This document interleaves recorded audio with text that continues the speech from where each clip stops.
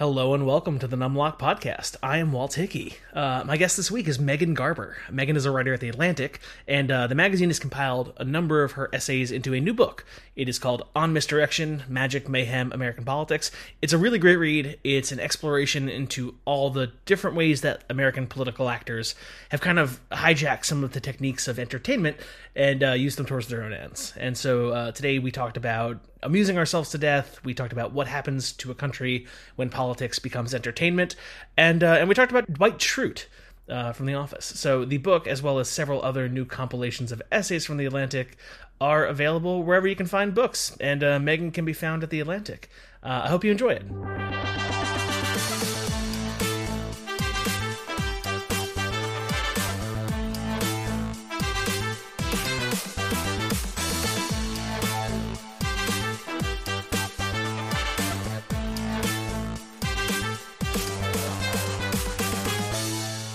Megan Garber, thank you so much for joining us. Oh, thanks for having me. So you have a new book. It's a collection of a lot of your essays at The Atlantic. It's called On Misdirection. I guess, what kind of prompted you to figure out this beat and kind of tease out that you were covering misdirection over the past couple of years? Yeah, a lot of the things that have really interested me about politics and political discourse, let's say, over the past few years is the ways that we are trained to see each other and then also to not see each other. It seems like so many things, so many of the big political stories, particularly at the beginning of the presidency of Donald Trump and then up till now, so much has come down to, are we seeing what we should be seeing, or are we in fact looking away from what we should be seeing? So ideas about vision is actually one of the main sort of drivers of all of these essays, which are very different other than that. But I just kept noticing as I was, I'm a political junkie. I really, I love to follow politics and all of that. But I kept feeling for myself, just as a news consumer, is this really the most important thing right now? All these kind of shiny distractions, kind of daily outrages that come and go. And I know I myself as a news consumer often feel very kind of addled almost, and just in a constant state of distraction. And so these essays really do try to figure out what happens to that form of distraction kind of on a mass scale. If I'm not the only one feeling this, but if a lot of people are feeling this, what are the consequences of that? Yeah, and I loved how also you kept it in some of the more conventional forms of media as well, too. I know that a lot of our conversation about distraction has been related to like social media and algorithms and kind of like blamed on Silicon Valley ghosts that are destroying our brains. But like a lot of what you talk about is just super day to day. Like it's the way people talk about other people, whether it's on television or radio or things like that. I guess, do you want to kind of expand on how it's not just necessarily what we're doing online? Sure. Yes. So the first essay actually is a look back at the scholar Neil Postman, who's one of my favorite thinkers, critics, etc. He wrote a book called Amusing Ourselves to Death in 1985 that was looking at the impact of television essentially on American culture. And as you might guess from the title, making an argument that the entertainment, has kind of slipped the bonds of mere fun and mere escapism and distraction, and is actually kind of, come into our lives and kind of come to infiltrate lives in a lot of ways. And so that's looking at him sort of in retrospect is the first essay in the collection. And we chose that specifically because I think one of the other arguments kind of underlining a lot that's in the book is that entertainment, as much as I love it, and I am an inveterate lover of entertainment of all kinds, but it can, I think, also become fairly pernicious when it becomes our standard of judging things, in the political realm. So one example that's in another essay in there is the first impeachment trial of Donald Trump. The talking points, it seemed to me, among Trump's allies had nothing to do with the facts at hand. This was a legal proceeding, conducted by lawyers, by, meta lawyers, in fact, in Congress. And yet the arguments were nothing to do with the facts, but this is boring. That was essentially what it came down to, snooze, no one's watching this, all that kind of stuff. when again, this was an impeachment trial of a president. There were, facts at play, and yet the talking points completely elided that. And what struck me as well, though, was it was not just partisan talking points. One news organization had an entire op-ed about the impeachment trial, sort of complaining that it lacked pizzazz. Yeah. Pizzazz was literally the word that was used. And, so I think there's this way that, if we're not careful, the sort of logic of entertainment itself, this idea that everything has to be fun, that boring is, its own kind of factual argument. That's what can happen. That was what Neil Postman was talking about. And that, I think, is what's happening right now too, where just, entertainment becomes kind of the only thing that matters at the end of the day. And that can become, I think, pretty quickly dangerous and bad for us as a culture. Yeah, that was a really remarkable argument in the book. Again, like, I'm a huge fan of pop culture. I like being entertained, but it just felt weird how so much of the language and the desire of pop culture was being kind of adapted and weaved into politics. You mentioned obviously Trump and rallies and the impeachment, but like, you had an example in there about Pete Buttigieg after the Iowa caucus that I thought was really potent, where it's just like, the question isn't like, did we win? It's like, aren't we having so much fun? Like, yeah, no, exactly right. And the Iowa caucus is famous and infamous for not having an immediate result. Things got, very quickly, things went awry in a quite extreme manner there. And exactly what you said, Pete Buttigieg put out a talk saying, we have shocked the nation, kind of claiming victory, even though no such victory had been claimed. And yes, just like you said, this idea that shock is even part of the conversation, that shock is, a value on its own, I think just speaks to, the way that fun and, kind of high emotional stakes of everything, are kind of infiltrating, I think, our rhetoric and logic as a culture. And I think also just, we talk a lot about, overheated rhetoric and, just everything is heated and everything is ratcheting up at all times. And I think one of the extensions of the ratcheting is that we as news consumers and as citizens really just become accustomed to ever more levels of drama, of outrage, of everything, and we're sort of losing the ability, I think, to have kind of a moderate anything in our conversations. Everything is just bigger, dramatic jazz hands. Yeah, and so, we may as well kind of get to some of the heart of this. There's obviously a guy who comes up a couple times in your book who is very kind of good at this, bit of a controversial figure, but you just kind of keep on coming back to him, I think, for reasons that are kind of clear. What draws you to Dwight Schrute? That was amazing. I do. So I am. So I will say, during the early days of the pandemic, I've always been a fan of the show The Office, and I kind of went back to it as kind of a comfort watch, a soothing watch, in these really, kind of awful days. And so I was newly familiar with The Office. And so for anyone who might not be familiar, The Office is a U.S. sitcom, but it focuses on, a very sort of, a small office in Scranton, Pennsylvania. And there is a boss, Michael Scott, who is, kind of an oaf in a lot of ways. And then one of the other characters in the show is, yes, Dwight Schrute, who I've always been fascinated by, because he's this kind of amazing contradiction, this kind of walking category error. He, is a beet farmer, but he has kind of these authoritarian tendencies. He's very, he's just, I'm trying to think of how to describe Dwight, but anyway, he's just, a lot of things at once. But I think one of the things that's so interesting about him is that he is this person who very much thinks that he knows better than everyone else what the rules are, that he can decide the rules for himself, and then importantly, inflict them on other people. And so Dwight thinks he is basically the ultimate agent of law enforcement, literally and otherwise, in the office. And in fact, again and again, is a physical danger to his colleagues.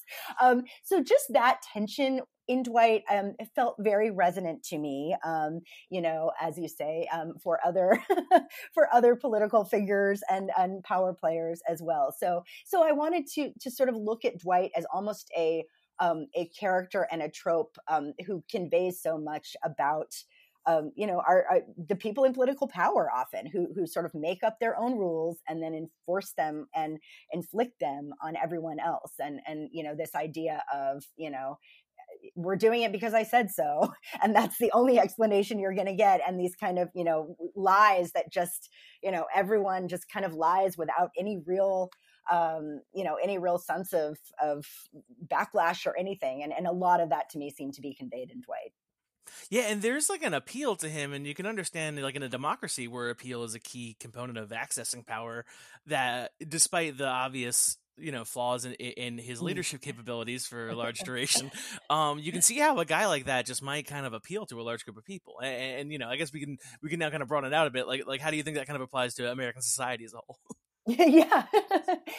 No, definitely, because I think there is something about, especially in a time where, a lot of, the supporters of the fellow we've been talking about, I think, poll after poll suggests that they feel a sense of encroachment. They feel like they're, they used to sort of, be sort of, de facto at the top of American society and feel like now they are being pushed down a bit, and I think there's a lot of indignation there and a lot of, wanting to feel a little bit, reassured that no, you still do have power. You still do, you can still say for everyone else like you have throughout history. And I think there's something about Dwight definitely that sort of, conveys that idea. And I think also, Donald Trump very famously and infamously promised, I alone can fix it, with the it being fill in the blank. And I think there's something in that message, there's something very reassuring to people who feel very sort of caught in a tumult and who feel very kind of unsettled and everything, so much is in flux right now. And I think, to just have that sort of authoritarian presence who can just say, trust me, I've got this. I can make the world make sense again.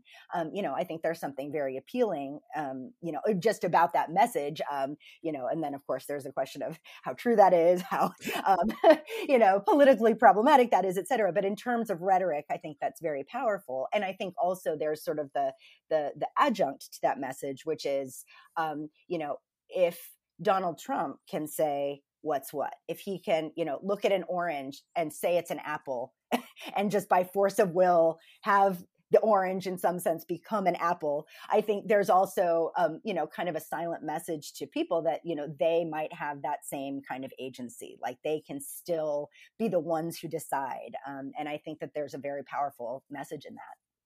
Yeah. That's really interesting. You had a line towards the end of that essay, I think, that was just like kind of resolving Dwight's arc. And you wrote this, I think, in October 2020, which was a fascinating time for a lot of people. Yeah. And you basically wrote that like his arc as an agent of chaos is simply not sustainable. And so he even towards the end of it kind of domesticates a little bit just because that's, kind of what folks want. I guess, how do you kind of see that potentially applying beyond strictly the American television program, The Office? Yeah.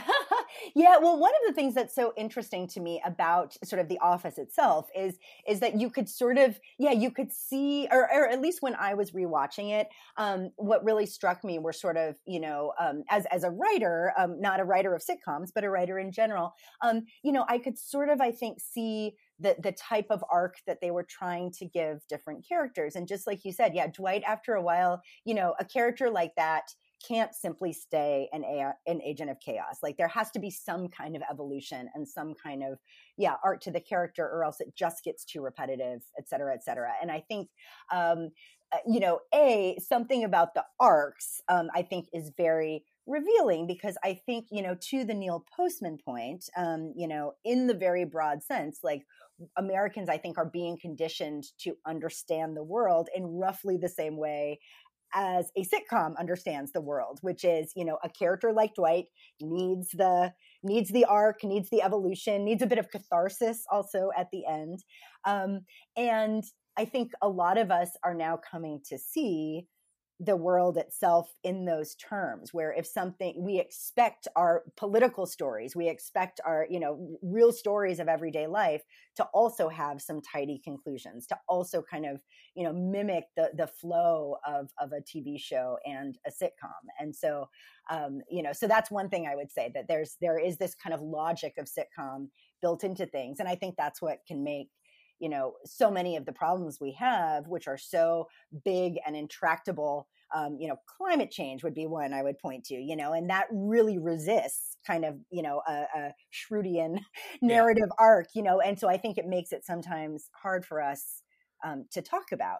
But I would also say that the Office's writers, I think, recognized how deeply viewers, and I would also then say, citizens and people and news consumers, how desperately we crave a kind of catharsis at the end, in whatever form that might look like. But I think, catharsis is a very important idea, both in sitcom writing and in the broader world. Yeah, I like that idea, because I did want to talk to you a little bit about kind of the arc of your book, which was really, really great. Again, it's a collection of essays, and I imagine that the order in which you present them, there was a lot of thought that went into that. You kick it off very much kind of talking about like irony and satire and how they're having a good moment. You talk a little bit about the Science March. I'll let you take it from there a little bit, but like in the end, you also kind of finish on the idea that if you wrote, like, if you brand yourself an entertainer and not a journalist, you can spread falsehoods in the name of fun. And I think that there's like, you start off in a place where, people are having fun for one might think like deliberate and like, somewhat positive facing means. And then in the end, like that can get co-opted in a manner. Do you want to maybe kind of talk about some of that? Sure. And thank you. That's such a good observation. Yes, totally. So the book begins in this essay about Neil Postman, looking at the March for Science, which was, it was sort of put on in the same general time that the Women's March was happening, that people were trying to find ways to protest against the new presidency. And so this was a march that was, very self-consciously designed to sort of support science, facts, etc. And I did not attend myself, but I was looking through Instagram, afterwards, and sort of looking at all the, just all the photos. And that's the way of the modern march, right? Is to sort of like have your march, which, happens in person, translate to Instagram, translate to memes, etc. And you kind of, one of the things that you're supposed to do really as a good sort of attender of these marches is to come up with a costume that will go viral, perhaps, and I was just thinking about that, and I, and I was delighted by, there were some really good jokes, they were great costumes, great signs, all that stuff. But I just kept thinking, what now? After this march, is this, speaking of catharsis, is this enough catharsis for people? Is this going to feel like, okay, well, we did this, so what else can we do? That's enough. We've had our catharsis, we've made our point, et cetera. And I don't mean to suggest that was sort of the, that everyone involved, just stopped at the march. But I do think that sometimes, when this becomes our mode of sort of political expression, there is a little bit of a, okay, but how are we going to actually, defend science in real life? How are we going to defend women's rights in real life? And I worry sometimes that just the fun itself and the act of, togetherness and all of that can sort of be its own catharsis and then not actually translate to additional action in the real world. It's like, that's a real good point. And I do want to stay here because I know that we're on a roll, but it is interesting because, again, like the Science March it was a very fun vibe. Everybody printed their favorite XKCD. It was a good time. But like, and then if you were to compare that, as you just did, to the Women's March, which was not distinctly as much of a good time, one of those movements had a little bit more staying power, one might say. Yeah. No, that's totally right. That's totally right. And I think, I want to also be clear that I think, the fun elements of things, that can be great. Like fun is kind of throughout American history. Fun has been an important means of political expression. I think people sometimes forget the book Common Sense, the Thomas Paine tract that on some level really did help to foment the revolution. Not only was it passionately argued and, this kind of very compelling piece of rhetoric, it was also just really funny. It was a work of entertainment. People would read it aloud to each other around the fire. And, it had that level of making politics fun. And I think that is a really important, actually, element of politics, to make people feel engaged, but then I think for me, the question is, to what extent does the fun encourage us to what extent does it activate us? To what extent does it sort of bring us together in community? Or to what extent does it sort of alienate us from the reality of politics and sort of condition us to see, again, everything is entertainment, in which case the fun isn't the means, but the fun is the end, essentially. Yeah.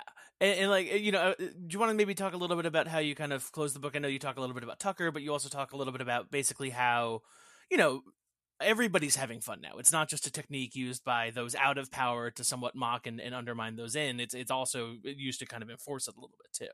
Yeah, no, that's absolutely true. And I mean, speaking of Tucker Carlson, I mean, he, famously in a legal case, his lawyer argued on his behalf that he is not a journalist. He is an entertainer and therefore can say anything he wants to say. And that argument won. That argument held sway. And so I think, again and again, rhetoric that I would see as propaganda that, really is designed, I think, to make certain Americans think that other Americans are less American and in some sense less human. That's a big part of the rhetoric, I think, going on in that show. It comes across, it is presented as entertainment. It's presented as, we're just asking questions, like, it's not that big of a deal. And, there's a real minimization of rhetoric that I find to be very dangerous and frankly scary. And we see that idea, I think, again and again. I think one of the sort of subsidiary ideas that I tried to consider in these essays is, sort of what does propaganda actually look like? Because I think, at least for me, when I hear that word, I think of, kind of Soviet billboards and, I think of the mid-century and, like very sort of like, overt, direct, you should believe this. And, and I think now, propaganda has taken on this much more insidious form where, it's the same types of messages. It's the same, attempt to sort of, win hearts and minds over to a cause, whatever the cause may be. But the propaganda itself is not overt. Instead, it is, very, kind of buried in, just messages that look like fun, that look like just entertainment. And I think that that is a really scary development because it means the propaganda can have even more power than it might otherwise to affect the way people see the world. Yeah. I really enjoy your work. I'm so happy that it's been kind of compiled into this on Misdirection. But like, I don't know, like I will say, like, again, just kind of one, like I have recently, and like for a little bit of a while, I have had increasingly complicated feelings towards The Daily Show with Jon Stewart. Like I was a teenager during the Bush administration, and that was like very much, I think, something that was, I think, kind of formative for me. But like, I think it's kind of impossible to like look at what came after and what that kind of flowed into, even Tucker directly somewhat by that somewhat faithful Crossfire interview. I think it's kind of impossible to look back at the past, like, 15 years and not kind of see the fingerprints of that on a lot of different political movements that are not necessarily what it was originally going for. Yeah, that's such a good point. That's such a good point. And I would say too, I mean, I think, The Daily Show in my mind is a little bit of a piece of a kind of broader collapse almost. Yeah. The Daily Show, I think, is very much a response to the rise of just reality TV in general. I would argue that, the whole point of that genre is to sort of collapse the real and the fake into one thing and be entirely unclear about where the reality ends and the fiction begins. And I think that The Daily Show, I mean, is very much an extension of that. Around the same time, you've had, just so many other kind of, cultural works in that space where it's, the whole point is just to sort of poke fun at the idea that you can even distinguish between fact and fiction. And, that in a way, I mean, to be clear, like that is not propaganda on its own, but I would also say that, this idea that fact and fiction on some level can't be extricated from each other, like that is a very foundational argument of any propaganda. So I think that, yes, I think we're sort of starting, I would argue, in the 90s with reality TV, to some extent with social media as well, where, there's, are the people on social media, are they people at all, or are they characters in a show? It can be very hard to tell. And so I think we've sort of been on this path since the 90s, and, at least the 90s, possibly before as well, but where just everything kind of blurs together and the fact looks like fiction, the serious stuff looks like entertainment, the entertainment looks like serious stuff, and everything is just kind of in this blurry, chaotic mess. Yeah, no, 100%. And like, I think that like, there's just, it just kind of keeps on coming up. Like, again, you mentioned the science march, but like, I went to the rally to restore sanity when I was 20, and like the vibes and the fun vibes of that, and the, like, we're all in this together and we all this thing, like that was a thing in DC from January 5th to 7th, 2021. Like, you can definitely kind of see the same, it's just kind of been remarkable. And I love in your book, just kind of how you went through all the kind of different ways that this is manifesting. Oh, thank you so much. Yeah, that's we were going. Speaking of the order, we were going for that kind of arc. So I appreciate that was really clear, because it really does feel like this one of those sort of paths that you can kind of see in retrospect, Yeah. And at the time, it's hard to sort of know what's exactly happening. But now, even just 10 years later, 5 years later, things become, I think, much more clear. And then too, at the end of the book, we finished out that order with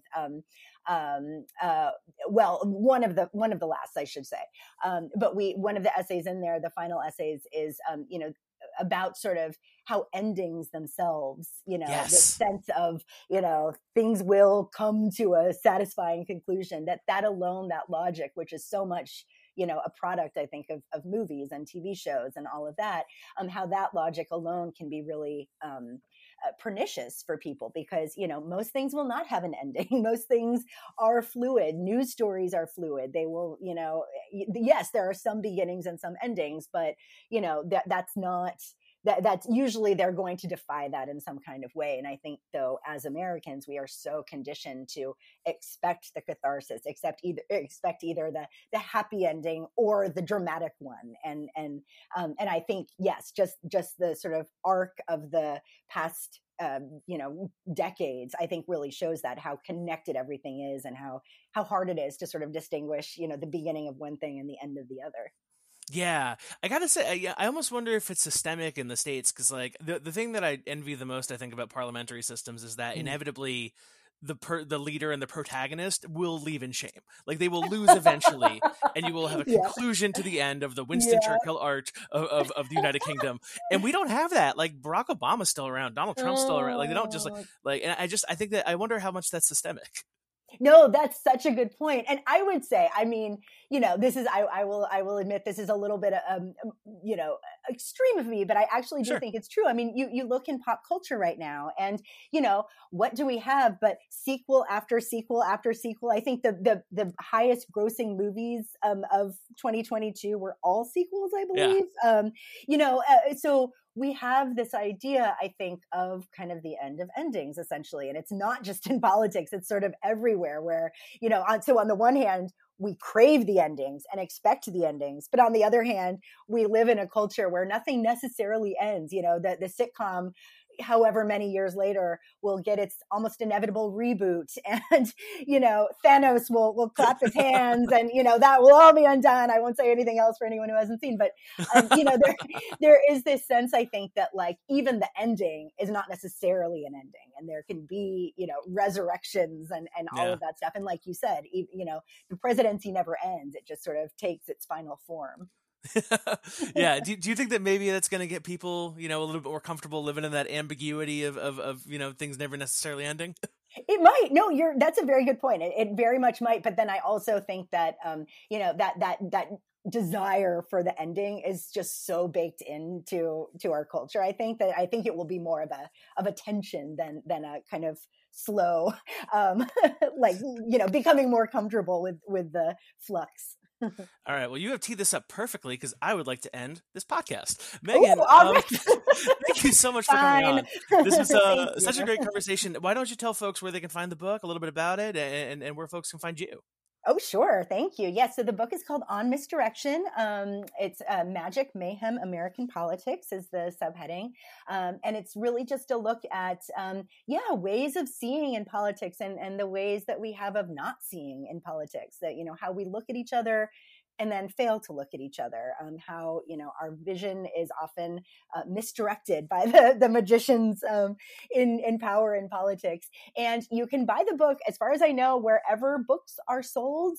I know I have a big preference for IndieBound. I love that site, but everywhere books are sold. Yeah. Great. And I know some of your colleagues are coming out with other ones of these two, like aggregations of these essays from That's the Atlantic, right? Oh, yes. Ooh, if I could share those, please, that would be great too. We have Lenica Cruz, my colleague, writing on BTS. She is, I would say, one of the foremost experts on BTS and fandom. And it's a lovely book. It actually made me very emotional reading it. It's past and future guest of this particular newsletter, Lenica Cruz. Yeah. Oh, you're gonna have so much fun. That's great. And then the other one is my friend and colleague Sophie Gilbert, writing on womanhood and her experiences with womanhood, sort of a feminist examination of pop culture and so much else. And that too is beautifully written.